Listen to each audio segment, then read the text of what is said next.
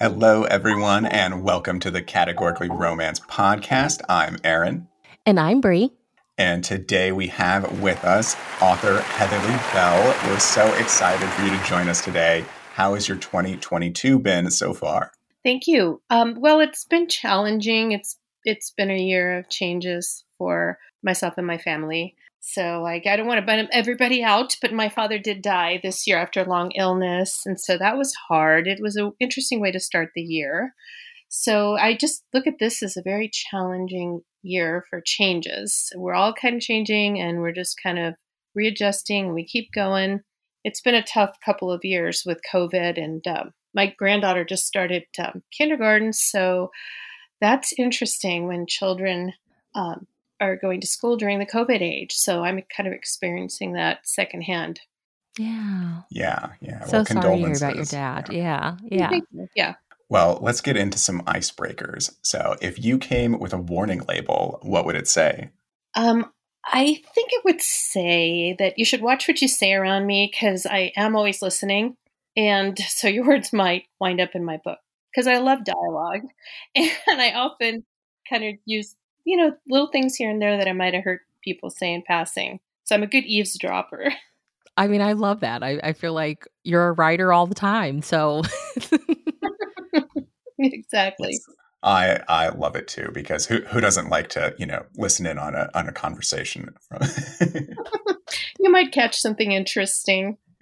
Well, tell us one internet rabbit hole you unapologetically find yourself down. So does Netflix count? absolutely. And all that stuff. Yeah. I don't apologize for my Netflix binges. I get great ideas from watching other shows and characters. So I consider it research and time well spent. How's that? I love that. Okay, what was your last Netflix binge? Well, actually, I finished it yesterday. It was this weird show called Echoes. So I can't really recommend it. It was sort of, I guess it would be called a thriller. And it was about two twin girls who have a lot of damaging family history. And it was extremely confusing. I don't think it was done very well. So Okay. sorry, but that was my last binge. It just fits perfectly with the rabbit hole. Yes, exactly. Yeah. I go down that rabbit hole. I go, okay, so what happens here? No, I got to watch the next one. How does this resolve? And my daughter and I watch a lot of the same shows. She doesn't live with me, so we'll text and I'll say, well, what is going on here with these people? And she'll say, I don't understand. Does this get any better? Because she's usually behind me on the shows. And we'll just kind of go back and forth and say, I don't know. What's this girl doing? This is crazy. I think we've all had those shows that we keep watching it, thinking it'll get better at some point, but then we get to the end and it's just kind of meh. Exactly. That's exactly what I said to her about the ending. I said, meh, I don't know. I don't know what to say. It's not horrible, but at the same time, it wasn't very satisfying. Let's put it that way. Yeah. Well, what have been some of your favorite TikToks to create? So I like to do the page flips because they're so easy. And I don't like to be on camera too much. I have done it a bit. Kind of made a little bit of a fool of myself sometimes. I just did I just did one yesterday. I was with my mom and we walked into Walmart to find my book. And we did find it. So then I decided I'm going to make a TikTok. So I filmed myself going down the aisle, finding the book, and then holding the book. And that was fun. But I don't do that too often. Mostly I just create these little page flip videos. It's like, I don't know if you guys have seen it, when just basically literally what it says, paging through a book. And then I superimposed texts and things like that over it that tell a little bit about the story hooks and hopefully get people interested. Yeah, I could kind of tell that was your favorite, but we still wanted to ask. I was like, it's so smart because I mean, to really to get what you're talking about, you are watching it multiple times. So for you, that's more views on the video. It's really smart. I love it. So I didn't even think of it that way. But everybody, the authors that I talk to say those are the the best ones to do that people seem to like those the best. So I do. Yeah. So was getting on TikTok a decision of your own, or, was somebody like, hey, Heatherly, you have to do this? I reluctantly went on TikTok, very Okay. reluctantly. So yeah, because I'm like, really another thing? So I really fought it hard, and I had a lot of author friends saying, "Well, you got to do this. TikTok sells books. You got to do this." So I waited and waited and said, "No, not now, not for me, not for me." So I kind of came at it late, but Harlequin has been encouraging us to do TikTok. They have done the research, and it is proven to sell books. So you do it. So I do Yeah. it, and I do it reluctantly, but I still do it. Well, share with us how you became a romance reader. So I was always a voracious reader as a child, and I started with the Cozy Mysteries, Nancy Drew and Judy Blume, and we had bookshelves in the garage that were top to bottom with all manner of books, because my mom and grandmother were both book lovers, voracious readers as well. So I would just go into the garage to find a book to read sometimes, and I think that's might be where I first found Kathleen Woody-Wiss's Shayna, right? Which I think Yeah. is the first book for a lot of romance authors. So it was wonderful. I was completely scandalized, but I loved it. So I kept on reading historical romance for a while. That was my first love in romance. Congratulations on your latest release, A Charming Christmas Arrangement, which I have to ask, did this have a different title at first? Because I've seen two titles. I saw one with baby in the title. Yes, you're right. You're absolutely Okay. right. I was like, am I crazy? No. I think that might be the second time that happened with a book of mine, where it had a title and then it was switched. So it was, I think, originally A Charming Christmas Baby. Yeah. Yeah. But I was typing that to you. Like when we were doing the questions, we were putting baby in there, and I was like, I went on I think on the Harlequin website, and I'm like, that's not the same title. So, okay. Right. Yeah, they changed it. So I don't know why they did. It has something to do with whatever behind the scenes stuff that tells them maybe there's a book that was too similar in title. I don't know. Oh, okay.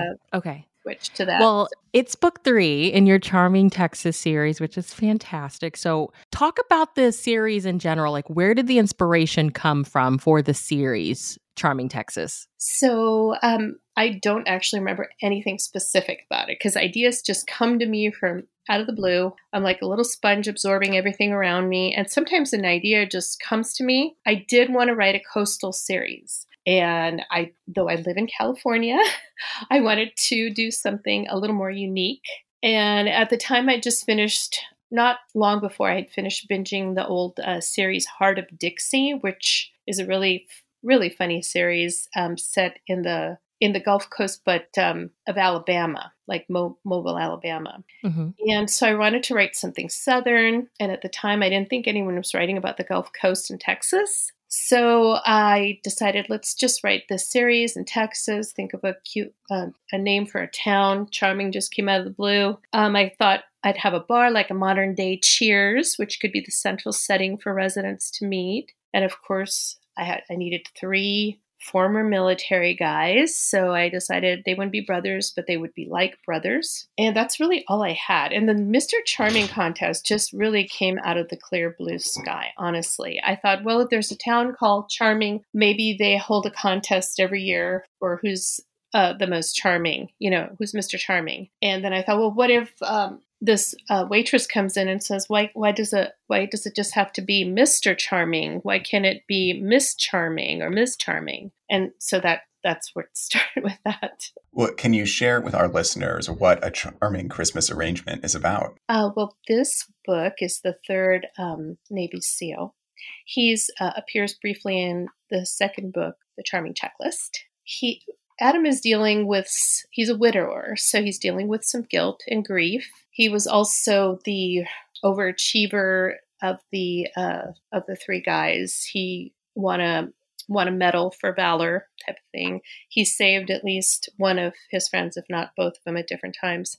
So he's just a really He carries a lot with him. He expects a lot out of himself. So he has some residual guilt and grief from the death of his wife, who he partially blames himself for. A false belief, of course. So he and Stacy, the heroine, meet one night when he's working in Montana, and she's a writer who is working in Montana as well. They have one passionate night together, and then she kind of writes him off after that. I won't tell you why, but it's in the book. So she winds up pregnant, of course, as you do, accidentally pregnant.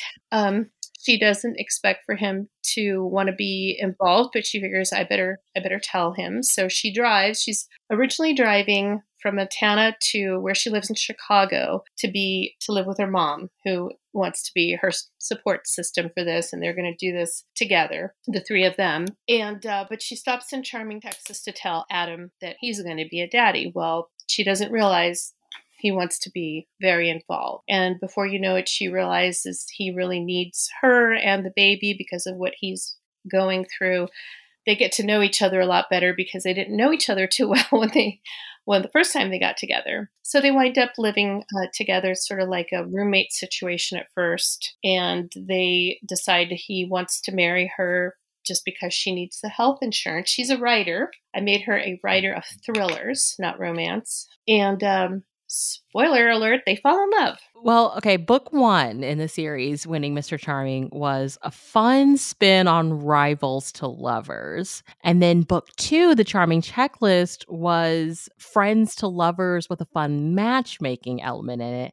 And then here we have like a marriage of convenience, like literally. So out of these tropes, do you have a particular that was your favorite to write? Well, every book is different, right? And the first one, I won't lie to you, is always the hardest to write, because you're starting this brand new world and it's like the setup for this series. So it is always harder to write the first book. But I really do love reunion romances. They are really my favorite. I've written probably in every series, I've written a reunion romance, if not 2 or 3 reunion romances.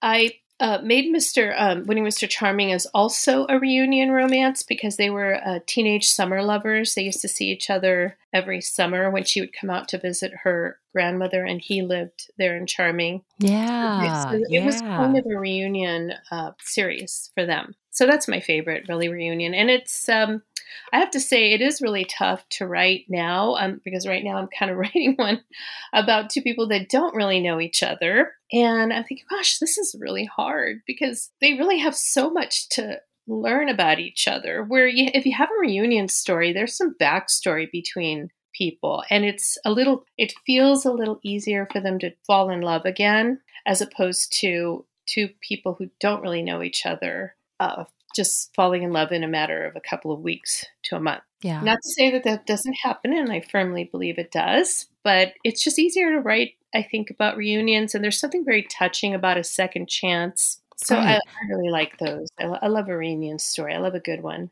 Okay, so to piggyback off of that, before Erin moves on with the next one, I have a question. So I have a story that's like in my head, and I will one day sit down and actually work on it. But it is, now that we've been talking about it, I think about it, like it is kind of a reunion story. So what do you think, like what is your advice for like introducing the actual history that the characters have? For anybody that's like trying to write a reunion story, like how would you advise them to introduce the history the characters already have? It's best if you just do it in little pieces, here and there. So you might start the scene with like, oh, Valerie, oh, Cole. I didn't know it was that this was because she had a different last name because she was married. So surprise, I recognize you. It should be something like that at first, recognition, right? And then the reader knows, oh, these 2 people know each other somehow, but maybe you don't say exactly how right away. So then as you move along, you can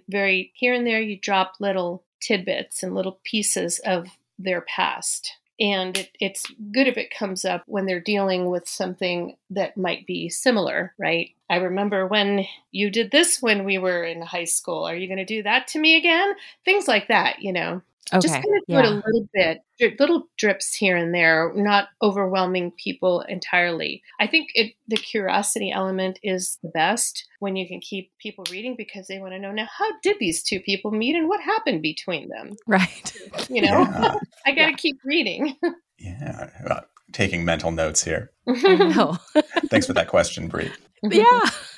I hope that Well, helps. Yeah, it did. it Definitely. absolutely did. Definitely. I'm restructuring some stuff in my own head on a story of I think I did a little too much info dumping in the front end of things. So Oh, good. I'm glad I could help. Yeah. well, going back to the holiday theme, to you, what's the most important element of writing a holiday romance? Well, definitely put the Christmas into it. The very first Christmas or holiday book that I wrote, I wasn't including any of the actual customs that, make up the holiday. So make sure you talk about the lights and the trees and how everyone has special ornaments that mean something to them, family ornaments or special decorative ornaments, things that really have a special connection to family.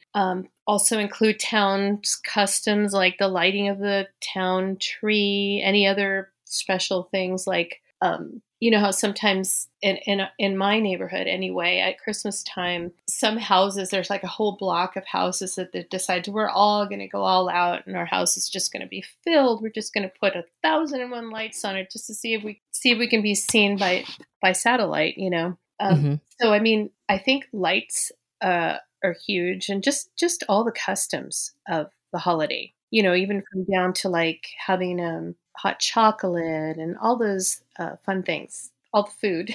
I must be hungry. I'm thinking about food right now.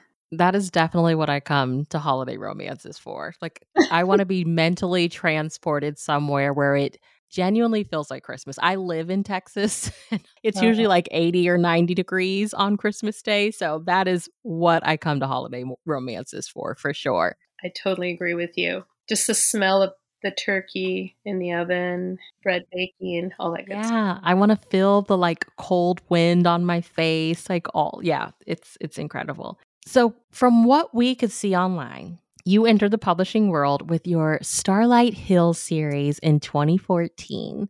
Tell us what the world of romance publishing looked like as you were entering into it. Well, it was very different, right? I had already published 2 books under my other pen name, which were also in 2014. And with the encouragement of my friend, I self-published all of me. It had several versions before it came to be what it is now. And it was just it was easier to get traction at that time on Amazon. Now, I released exclusively in Amazon only because it was easier. I didn't know how to format a book, and they will do that for you. And I just felt, well, let's just start here because it's less complicated. And it was just a very different time before Kindle Unlimited came to be. And it was just, by the time I think I released 2 books 2 months in a row just because they were ready. And with the second book, it was a hot new release, and I didn't do anything to make that happen. It just kind of happened, probably because maybe it was like a rapid release or something. But I didn't even really know what I was doing promotional, marketing wise. It was just an easier time, I think. So you indie published it from the beginning? The Starlight Hill? Yes. Yes, that whole series Okay. is indie published. Okay. I had a series under another pen name. I also write as Maria Michaels. I haven't written much. I just can't. I'm not one of those authors that can keep up with 2 different pen names very well. So haven't written anything new with Maria Michaels since about 2015. So Okay. what I do is sometimes this is what I did with my Starlight Hill series is I kind of cleaned up the books and I took out any questionable things, just made them really sweet and wholesome and published them as Maria Michaels as the Sweet Life series. So they really are the same books, but readers can have a different experience with those. So, And are the covers different? yeah. They are. Okay, I think that's why I was like, was this published by a publisher and then she got her rights back? Because it looks totally different from what we were seeing on like Fiction Database. So, okay, that's so yes. cool. Yeah, as for the Starlight Hill series, I've changed the covers many times. So, Okay. and that's something that you do because things change, and the covers that were appropriate for 2014 are just not for good for 2020. So It is crazy, honestly, how different the covers look. yeah, I'm looking at all these illustrative covers that are so popular right now. And I'm thinking, I don't want to do that. Let's change all the covers. No, that's expensive. And your covers are okay. You're doing all right. Just calm down. Yeah. Well, Breaking Emily's Rule was your first title with Harlequin's super romance line in 2017. Can you tell us about your journey to becoming published with Harlequin? Well, sure. It's a long one. I started back in 2010, and I thought I wanted to write for Harlequin, Love Inspired. I had read Linda Goodnight's book, A Very Special Delivery, it's called, and I've told her this before, but I love that book. It was just so tender and romantic, and without being overly sexual. It managed to get all the feels in there and all the emotion in anyway. And I thought, that's great. That's really what I want to do. But I wrote a couple of books that were both rejected by Love Inspired. I think it's because my voice, as much as I loved those books, that's not my voice. It's just not suited to that line. I think I'm more irreverent. I suppose my voice is a little more irreverent and a bit more naughty, I guess. So I just decided to, switch. Two books actually did wind up getting published by a small press, which were the two Maria Michaels books. And so when I wanted to get a bit more irreverent, I changed pen name so I wouldn't offend anyone. So I decided, let's pivot and try to write contemporary romance, just straight contemporary romance with a little heat, just kind of medium heat, but not closed door. And so I started writing Breaking Emily's Rules, and it took me probably a few months to write that, and I just started subbing to different opportunities. Like Harlequin used to have, I don't know if they still have it, but remember the So You Think You Can Write contest? Yeah. Okay, yes, so I did submit several times to that, once with this book, and I never ever finaled. But I pitched this Breaking Emily's Rules, which I called Love at First Flight, by the way, because it's a book about a pilot. And I did get several requests. So one of them was my first agent. I signed up with her, and we started kind of just querying all different publishers. And I wound up with Harlequin after all. So long way around to get to the same place. Wow. Well, for anyone who has yet to read a super romance, how would you describe that line to them? Well, it's like a special edition book on steroids, I guess. I mean, they're much longer. They were 80,000 words compared to 60 that we have now as special edition. So that's a lot longer of a book. It's meatier. We could have multiple point of views and secondary plots. All of my super romance books, all three of them had 3 point of views. They didn't just have the hero and the heroine. They also had a third point of view and had subplots, all kinds of good stuff. I just loved writing the longer books because they're just more fun to me. Yeah, I'm reading one now by Sarah Mayberry. And I'm like, I don't know why I kind of assumed super romance was more like heartwarming than special edition. But as I'm reading it, I'm like, this feels very, very similar to special edition. It just feels a little bit more almost women's fiction-ish, which I personally am really loving. 100% agree. Yes. A couple of people told me that Breaking Emily's Rules had a lot of women's fiction kind of elements to it because it really is about her journey. So yeah, I totally agree with you. Super romance. That was a great, great line. I really loved it. Now, can I ask, were you writing for super romance when they started to adjust the word count down and then back up again? So when I don't know where I was in that. I think came somewhere in that mix because here's what happened. I wrote Breaking Emily's Rules at 85,000 words because I swore up and down that was the word count, right? And I think you're right. I think they changed it right in there somewhere to 80. And I did not know that. So I wrote the book and it was 85,000 words, which I had to cut 5,000 words. It sounds so painful. Like, where do you even start when you're just like, hey, you gotta take 5,000 words out? Like, where? Where do you start? I know it's crazy, but the editor helped me. So we just went through, and it was like through the whole, you just can't take out, it's not like we could take out a whole storyline or anything like that, right? We kept everything in there, but we just took out anything that just wasn't needed. So I guess it just came out to be a really, really tight book, but we did it somehow. It was very painful, though. I'll never forget that. From then on, I'm like, oh, I am going to know my word count from now on. Yeah, I will never do this again. Well, More Than One Night was your first Harlequin special edition, which released in 2019. As a writer for Super Romance and now special edition, what would you say are any similarities and differences between the lines? Well, like we were just saying, I think Super Romance was very similar to a special edition. They are really stories about family and connections and community. So I feel like the only real difference is the length.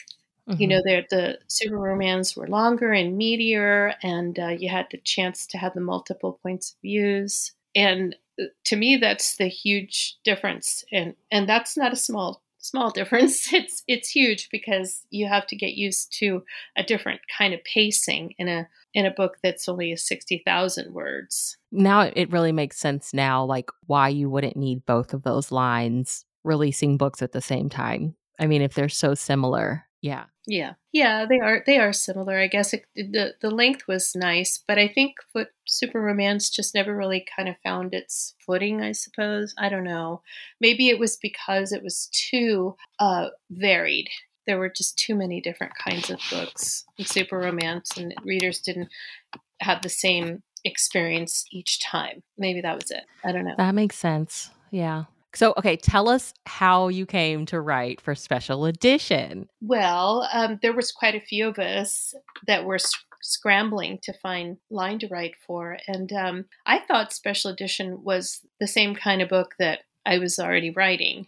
The stories about families and those complicated connections and the overwhelming love, but they were just shorter. And so that took some getting used to. So what I did was I put together a proposal to continue the series that I'd started with Super Romance, because I only really wrote three books for Super Romance in the one series. And then I had wanted to continue the series. So instead, we just continued that same series with special edition. So I sent it to my editor, and those became the Wildfire Ridge books, of which the first one is More Than One Night. Yeah. Well, that's really cool that you were able to continue your series that way. Yeah, I don't think I'm not sure that a lot of people realized that this was a continuing series. We try to make them all stand alone as well, so that you can kind of come in to the series at any point. But I did my best to tell people, well, this is continuing the series. It continues. This baby business was the last one that I did. And the heroine had these two really close girlfriends, and they have their books in the Wildfire Ridge series. So there was that little connection there. Well, what do you enjoy most about writing cowboy romances? Well, just cowboys. I mean... It's the cowboy. Who doesn't love a cowboy? I write the same kind of heroes, whether they're former military or cowboys. They're always really stand-up guys who want to do the right thing and are good to women and are good to their families. So I feel like sometimes I say I'm not sure that I write Westerns as much as I write small town Westerns, if that makes sense. To me, it's the setting that really changes. And it's fun with the horses and the cows. And you can come up with special town holidays surrounding Founders Day. And it can be fun. And you just sort of go off in a different direction, in a Western direction. And you've got all this land usually. So that's fun to play with too, is all the land, which is fun. So I don't know. I just love cowboys. And I love looking at them. Yeah.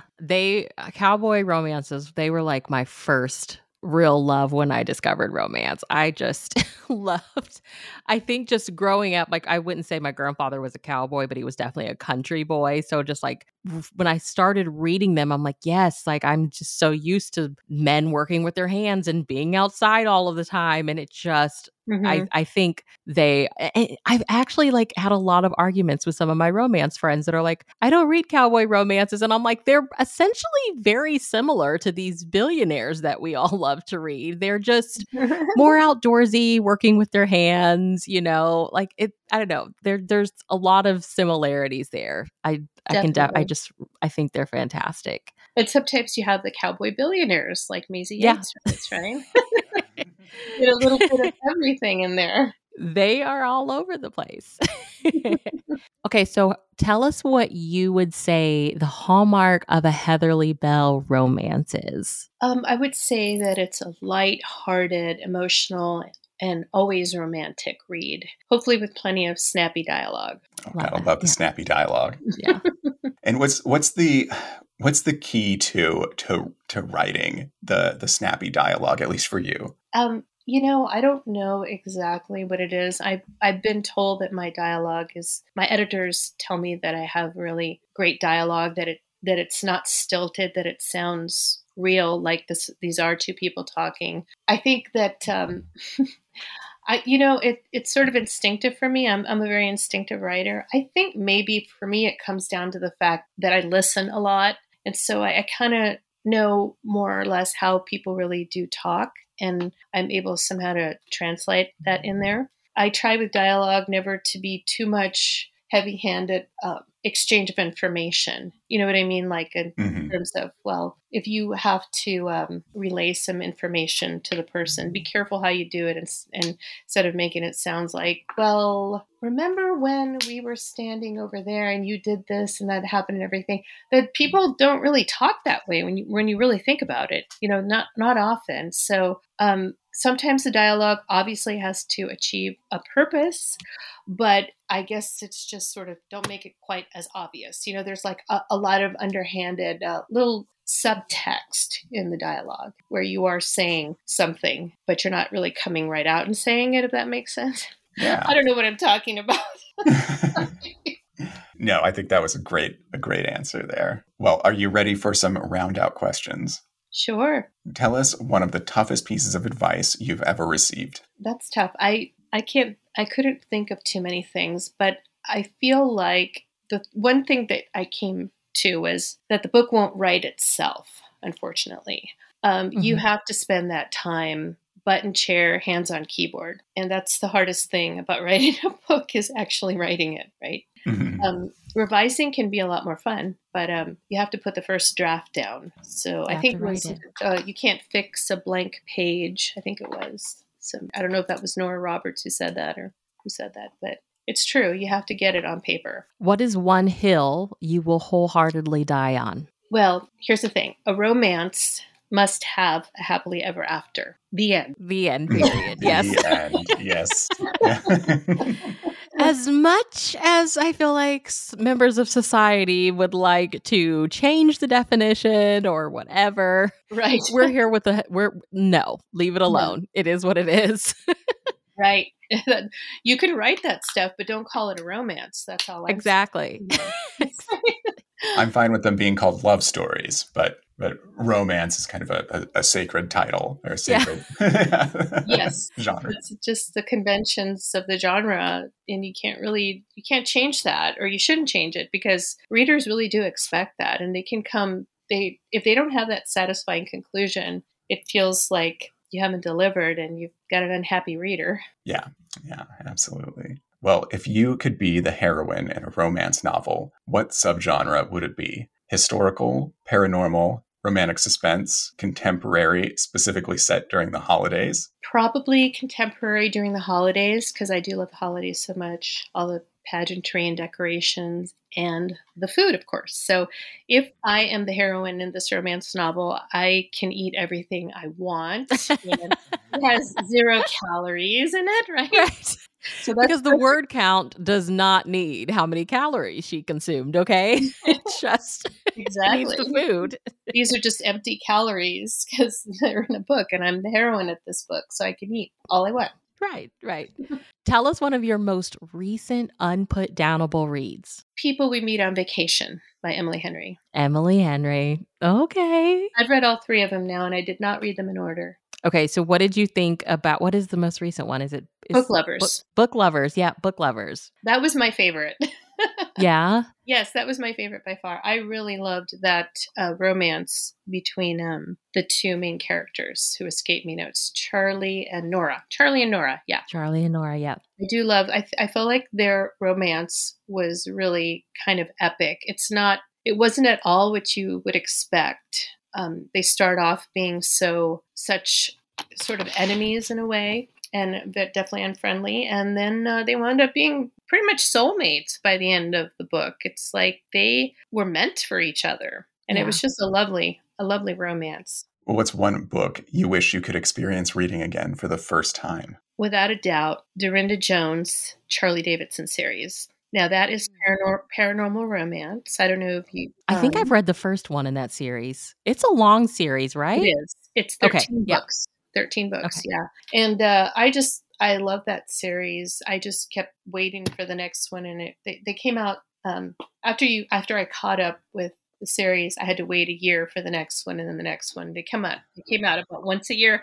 So I was very much waiting for that. It's just very funny. I love all the humor in it, and she's just a great author.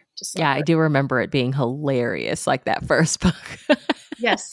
Yeah, it is hilarious. And I'm sorry, but the hero, Reyes, is just the best. He's probably the biggest bad boy of all time. I mean, how do you get worse than being the son of the devil, right? Yeah. Because isn't she like, I'm assuming this is the right series. Isn't she like the Grim Reaper? Is that the same series? Yes. Okay. Yeah. Grim Reaper. Mm-hmm. I know. I mean, I normally am not a huge paranormal romance reader, but this one just really grabbed me. I think it's because it's set enough in the real world to kind of keep me grounded in a real world, but then there's all these other things that are supernatural that happen in her world. Yeah. So it really worked for me. Yeah, I remember, I don't know, there's something about the whole like mythology and lore about the Grim Reaper, and I was like, the heroine is the Grim Reaper in this. So I like tore through it. I need to get back into it for sure. I think you'll enjoy it. If you like the first one, you will enjoy the rest of the series. Yeah, you definitely will. Well, is there anything that you're working on now that you can tell us about? Absolutely. I just finished the copy edits for the 4th book in this charming series. It's called A Charming Single Dad. And I also, I finished writing my contribution to the Fortunes of Texas, Winning Her Fortune. That's coming in February, I believe. And then March is A Charming Single Dad. And I'm working on the 5th charming book right now. I'm about more than halfway done, and it's been a difficult book to write for whatever reason. I don't know why. It's just I'm having a hard time getting through this book. So I'm just having to push myself every day. Come on, sit down. You can do it. It's about a cowboy, a surfer, and a baby on the doorstep. Oh, okay. That's a fun one. So yeah, I mean, it's a fun book. It's a fun idea, but these 2 people are, and I think it goes back to what I mentioned earlier. These 2 people are pretty much strangers to each other when they meet, and they start working together surrounding this baby that's been abandoned. So at first they're kind of they don't like each other very much. There's this initial physical attraction, but they're very much on opposite sides of kind of a social dilemma, which is, the baby on the doorstep. She wants to call the cops, and he says, no, the mother left you a note saying she'll be back, and she will be back. And she's saying, no, she may not be back, and I have to do the right thing. And so they're kind of at odds about this. But then they discover their their commonalities, and then they slowly start to fall in love. So this one isn't really a slow burn, which I think is okay. But at the same time, when you've got a really short book, you got to hurry up, get them together already. So, Yeah. And then the baby being in there, just the stakes are so high. And like you said, they're strangers, so that you're having to create that create and build the chemistry and all of that. So I can't wait to see how it turns out. thank you. It might have, by the time I'm done, it may have quite a few revisions to it, but it'll work out. I have faith in the process. You have to have faith in the process. Have you written more than one in the Fortunes of Texas series? No, this is my first in the Fortunes of Texas, but I did write one in the Montana Mavericks. Last year? I think it was last year. A Grand Prize Cowboy. I got to write about a cowboy. I love it. Well, what's it like when you get the series Bible for those series? Like, is it just overwhelming, or? It is. It's so overwhelming. When I first saw it, it's like, oh my gosh, this is like a novella.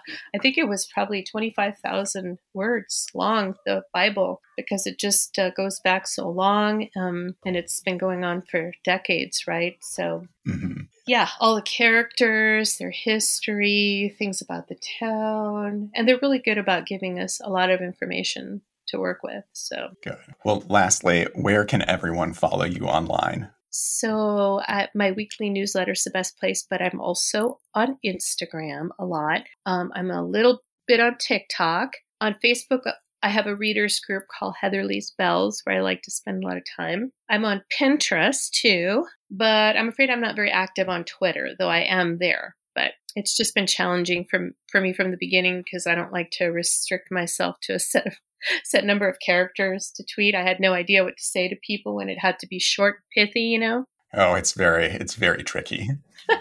Yeah, it's hard for a writer to figure out, well, how can I say this in a very short way? Well, thank you so much for sharing your time with us today and letting us pick your brain and hang out with you. We have been so much looking forward to chatting with you. So thank you. You will have to come back. Please come back. You'll have more books. We have a podcast where we can talk about them. So please come back. Yeah, absolutely. I'd love to. And listeners, make sure you check the show notes. We will have the links to all the places where you can keep up with the incredible Heatherly Bell. Go get your copy of A Charming Christmas Arrangement, Book 3 in the Charming Texas series. If you don't have all 3 copies of the series by now, you're doing something wrong. You should absolutely go get your copy. It is so good. And yeah, Erin and I will chat with you all in our next episode. Thank you so much for listening. Have a wonderful day.